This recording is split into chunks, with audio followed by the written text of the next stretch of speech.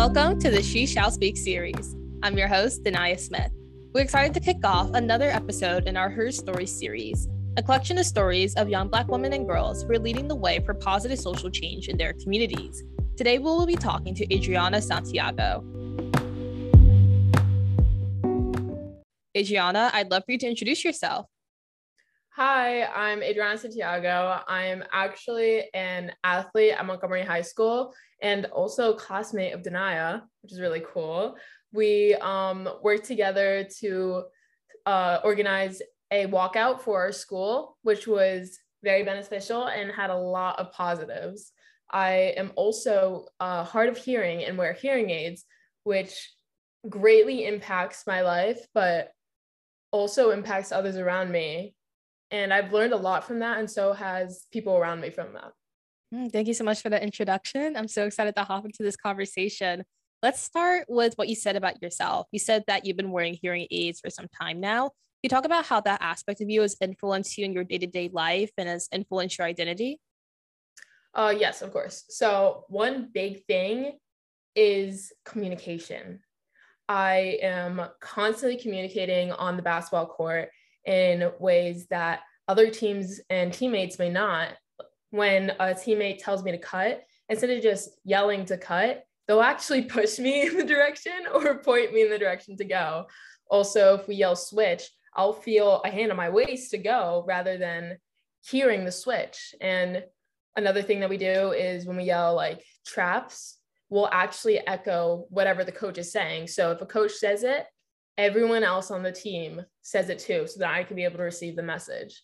Another thing is in the classroom. It's a big struggle. I can change my seating to where I want, but I always tend to be in the back anyway, which can be difficult, but you know, it's just the way that life is. With my name being S, alphabetical order, I'm usually in the back. I just kind of had to learn to adapt in these past couple years because I wasn't born being deaf. I actually acquired it, I feel is the word to use, because honestly, being deaf isn't a negative, it's a positive. There's something called deaf gain, and it's a big part of my life too, where, you know, other people may get annoyed taking tests and everyone's being loud. I take these out. I don't need to listen to the haters anymore. Yeah. I can just take these out. Another really big thing and always has been a struggle is trying to explain to people my experience. But the ones who truly are the people that I want to spend my time with are people who are the best with it. My sister learned sign language. My mom is learning. A lot of my family is learning. My coach offered to learn. I told him he did not because I didn't want to be a pain, but he still learned. And just, it's such a positive rather than a negative, which is something a lot of people don't realize. I love that. Thank you so much for sharing. And I think it's so important underscoring what you're saying to break that stigma. And in today's society, and honestly, for time immemorial, there's been such a negative perception of people who are differently abled or people who need to wear hearing aids. And that's honestly something that we need to stop. It's 2022. Like, let's get with the program, y'all. Like, let's go with it. I feel like the funniest thing that people have said is, really? You're only 16? And that's the truth. I'm only 16, but hey, it happens. Yeah. Well, thank you so much for sharing. Let's pivot towards your activism. I know you talked about that in your introduction. Where did your passion for advocacy come from? So it actually really started with my mom, and I love her to death, and I can go on and on about her. But when we grew up, sorry, let me restate that. She raised us as a single mother, and she told us that whatever opinion you have, you educate yourself on it. Do not have opinion on something that you do not know enough about. And so I constantly, as a kid, grew up educating myself on different topics around the people that I've learned to be around and been experienced to be in situations. I learned, and I didn't just go through life and say like, hey, if I can do it, everyone can do it. I kind of went through and like, hey, how can I make this better? Because this wasn't the best. And one big thing was my experience, one, as a deaf athlete, and two, as a queer athlete. I use my athleticism to my advantage to reach out to other people. And that's probably how I definitely got into it, because a lot of people don't realize that everyone is not the same on the court. We all have our disadvantages, and the best thing to do is to make it easiest for the next generation. I love that. Thank you so much for sharing. And as a quick follow-up question, you lie at the intersection of so many different identities, whether that's you being a part of the African American community, being a woman, being part of the queer community, or being part of the deaf community. How does lying at the intersection of all those different identities influence your day-to-day experiences? So you missed one. I'm also Latina. Yes. My bad. I can't forget that. Yeah. So I'm hard of hearing, which I actually use deaf interchangeably as an umbrella term. Same with queer. I am biracial, my dad being Black, but I'm also very light skinned. So that influenced my day to day, where I hear a lot of things that are said. A lot of people don't realize that, my dad is Black, and they don't say the right things. And I say it back. I'm like, hey, you can't be saying this. You shouldn't be saying this. And a lot of people don't realize that what they're saying is wrong too. That's the deep-rooted ignorance, that they don't realize that the words they say is racist or ableist. And, being hard of hearing is an invisible disability, I want to say. Unless I have my hair up and my hearing aids are showing, you really don't know. But, I've heard some things like, hey, is she deaf? Can she hear? And it's kind of heartbreaking, because that's not something you should be saying. Also, the words that we use, like someone doesn't hear you and you're like, what, are you deaf? Like, that's not a great thing to say. Also, the looks that I've been given, where people are trying to figure out what I am, I've gotten so many different words. Even growing up in middle school, having the N-word said to me while I'm passing in the hallway, saying the F slur as a joke to friends. Like, I'm not saying that I did that, but other people did. And it just made the environment that I was in uncomfortable. And I felt unsafe. Even when people said that that this was a safe place, the words that were said made it not. Thank you so much for sharing and for being vulnerable with our audience. And what has really caused you to persevere through all those challenges that you've encountered? This is probably the worst way to say it, but I'm gonna be out of here. I will get through this, and then I will be out of here. This town, even the town that we live in, I will go to college and I won't have to deal with it anymore. Even the social aspect of society and everything, it's gonna change. There's so many people in activism and politics who are changing the world as we know it, speaking up for others who really can't or haven't been heard loud enough. I know that what I get through, other people won't, because we will invoke the change that it won't even be given a second thought. I love that. Thank you so much. And on the topic of us being those change agents and being the people that will pave a better tomorrow for those that come after us, can you talk about the work that you've done to enact that change in Montgomery High School, whether that's your work through the Black Student Union or at the walkout?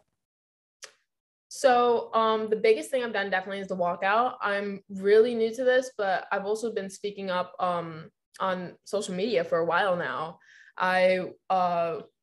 When Black Lives Matter was like really big in 2020, I was constantly posting. I wasn't just reposting. No, I was sharing what was going on, my thoughts. I would reach out to people and be like, hey, I know you are part of these groups. Can you repost these things? Can you talk about these things? And just doing those behind the scenes work really, I feel, has made this place a more accepting place. And another big thing is, again, being an athlete. Girls basketball is one of our biggest known sports in school, and that's just because football, basketball, baseball, those are the main sports of America. But in high school, even everyone kind of knows who's on the basketball team. Everyone kind of knows if you are an athlete too, everyone else who is an athlete. So you have that voice to be like talking about your views and talking about what's going on, and everyone can kind of listen. Thank you so much for sharing. On the topic of you being an athlete, I know the anniversary of Title IX is coming up soon. If you're familiar with it, it's a law that pretty much bans discrimination on the basis of gender and athletics. How has Title IX influenced your life as an athlete? I want to say I never really thought twice about it. Growing up, I was always the only girl on the team.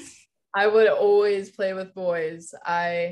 I remember in second grade, I was at this basketball camp. I was the only girl until the fifth grade.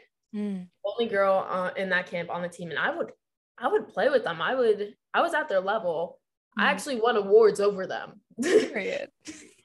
And I never really thought twice of if I was getting the same opportunity or not, because I was. And it's because of laws like these that are put in place, again, for the future generations to never think twice about it. And another big thing is our school has the Montgomery Internet Radio Entertainment, I think it's called, station. It's called the Meyer. And even this year, I was thinking, like, how come the guys get the Meyer and the girls don't? We only had it for like 2 games, and that was the first time the Meyers ever recorded us and commentated on us. And then I realized that 1, the boys had a contract with Meyer, but 2, they were actually noticed these things and made the changes to where next year we get the Meyer too. It's for all home games, regardless of boys and girls. And again, it's these laws that are going on that I didn't need to think twice about it until recently. And even then, it was being changed. 100%. Thank you so much. As another question, what are your future career goals or your aspirations for life? Well, I want to play college basketball. That is my goal right now. That's my dream. I'm constantly working to make that a reality. But after, and this is something that I'm really passionate about and will speak openly about to anyone who will listen, is I want to build an organization that trains young athletes, regardless of gender, in the basketball world, and give them the opportunities that I was given and more. I know people from my old town who never really knew about AAU until we were in high school. They didn't know about training opportunities until a trainer opened up in the area. And that's the reality of kind of what happens in these low-income communities, in these inner city communities. We don't know that we can do certain things. It's not even a thought. And I want to give that to them. And I want it to be free to these kids too, get sponsors, so then I could pay for them. And it'd be like an applicant process where it's like, hey, these are my goals, these are my dreams, this is where I stand right now, and I'm going to give it to them. I want them to be the best athlete that they can be, because that is the same thing that others have done for me. Love that. Thank you so much. And I wish you the best and all that. I could 100% see you doing that in the future and can't wait to rally and support. For our last question, second to last question, what advice do you have for young Black girls who are really trying to do what you do with regards to athletes and athletics and activism? Biggest advice, honestly, and this sounds so cliche, just do what you do. Be yourself. People will notice and people will follow.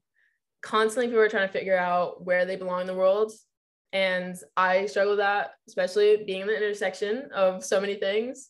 But just keep doing what you're doing. And if it's the right thing, others will notice and others will follow. It will take some time and it will be frustrating when no one notices, but I promise it will happen. 100% echo that. I feel as though in today's culture, there's such like a pressure to like follow with the crowd and do what they're doing and follow the pattern of success. But if you were to actually just lead in your authenticity and your individuality, then all the opportunities will follow. I can Yeah. definitely attest to the fact that at times it feels like no one notices or like you're working undercover and no one sees what you're doing. But eventually things come together. The right opportunities will come at the right time, and you just have to have that patience and faith that it'll all work out. Yes. And for our last question of the day, can you respond to the sentence with, Dear Black girl, you are blank? And you can fill in the blank with whatever you want. Dear Black girl, you are authentic. Mm, love that. Thank you so much. And with Mhm. that, we're going to go ahead and wrap up today's episode. Adriana, thank you so, so much for coming on the show. I truly appreciate your words of wisdom and you being here. For our audience, make sure to tune in every Wednesday at 3 p.m. Eastern Time as we innovate, recreate, and rewrite the narrative. Together, we will tell our story. Until next time, goodbye.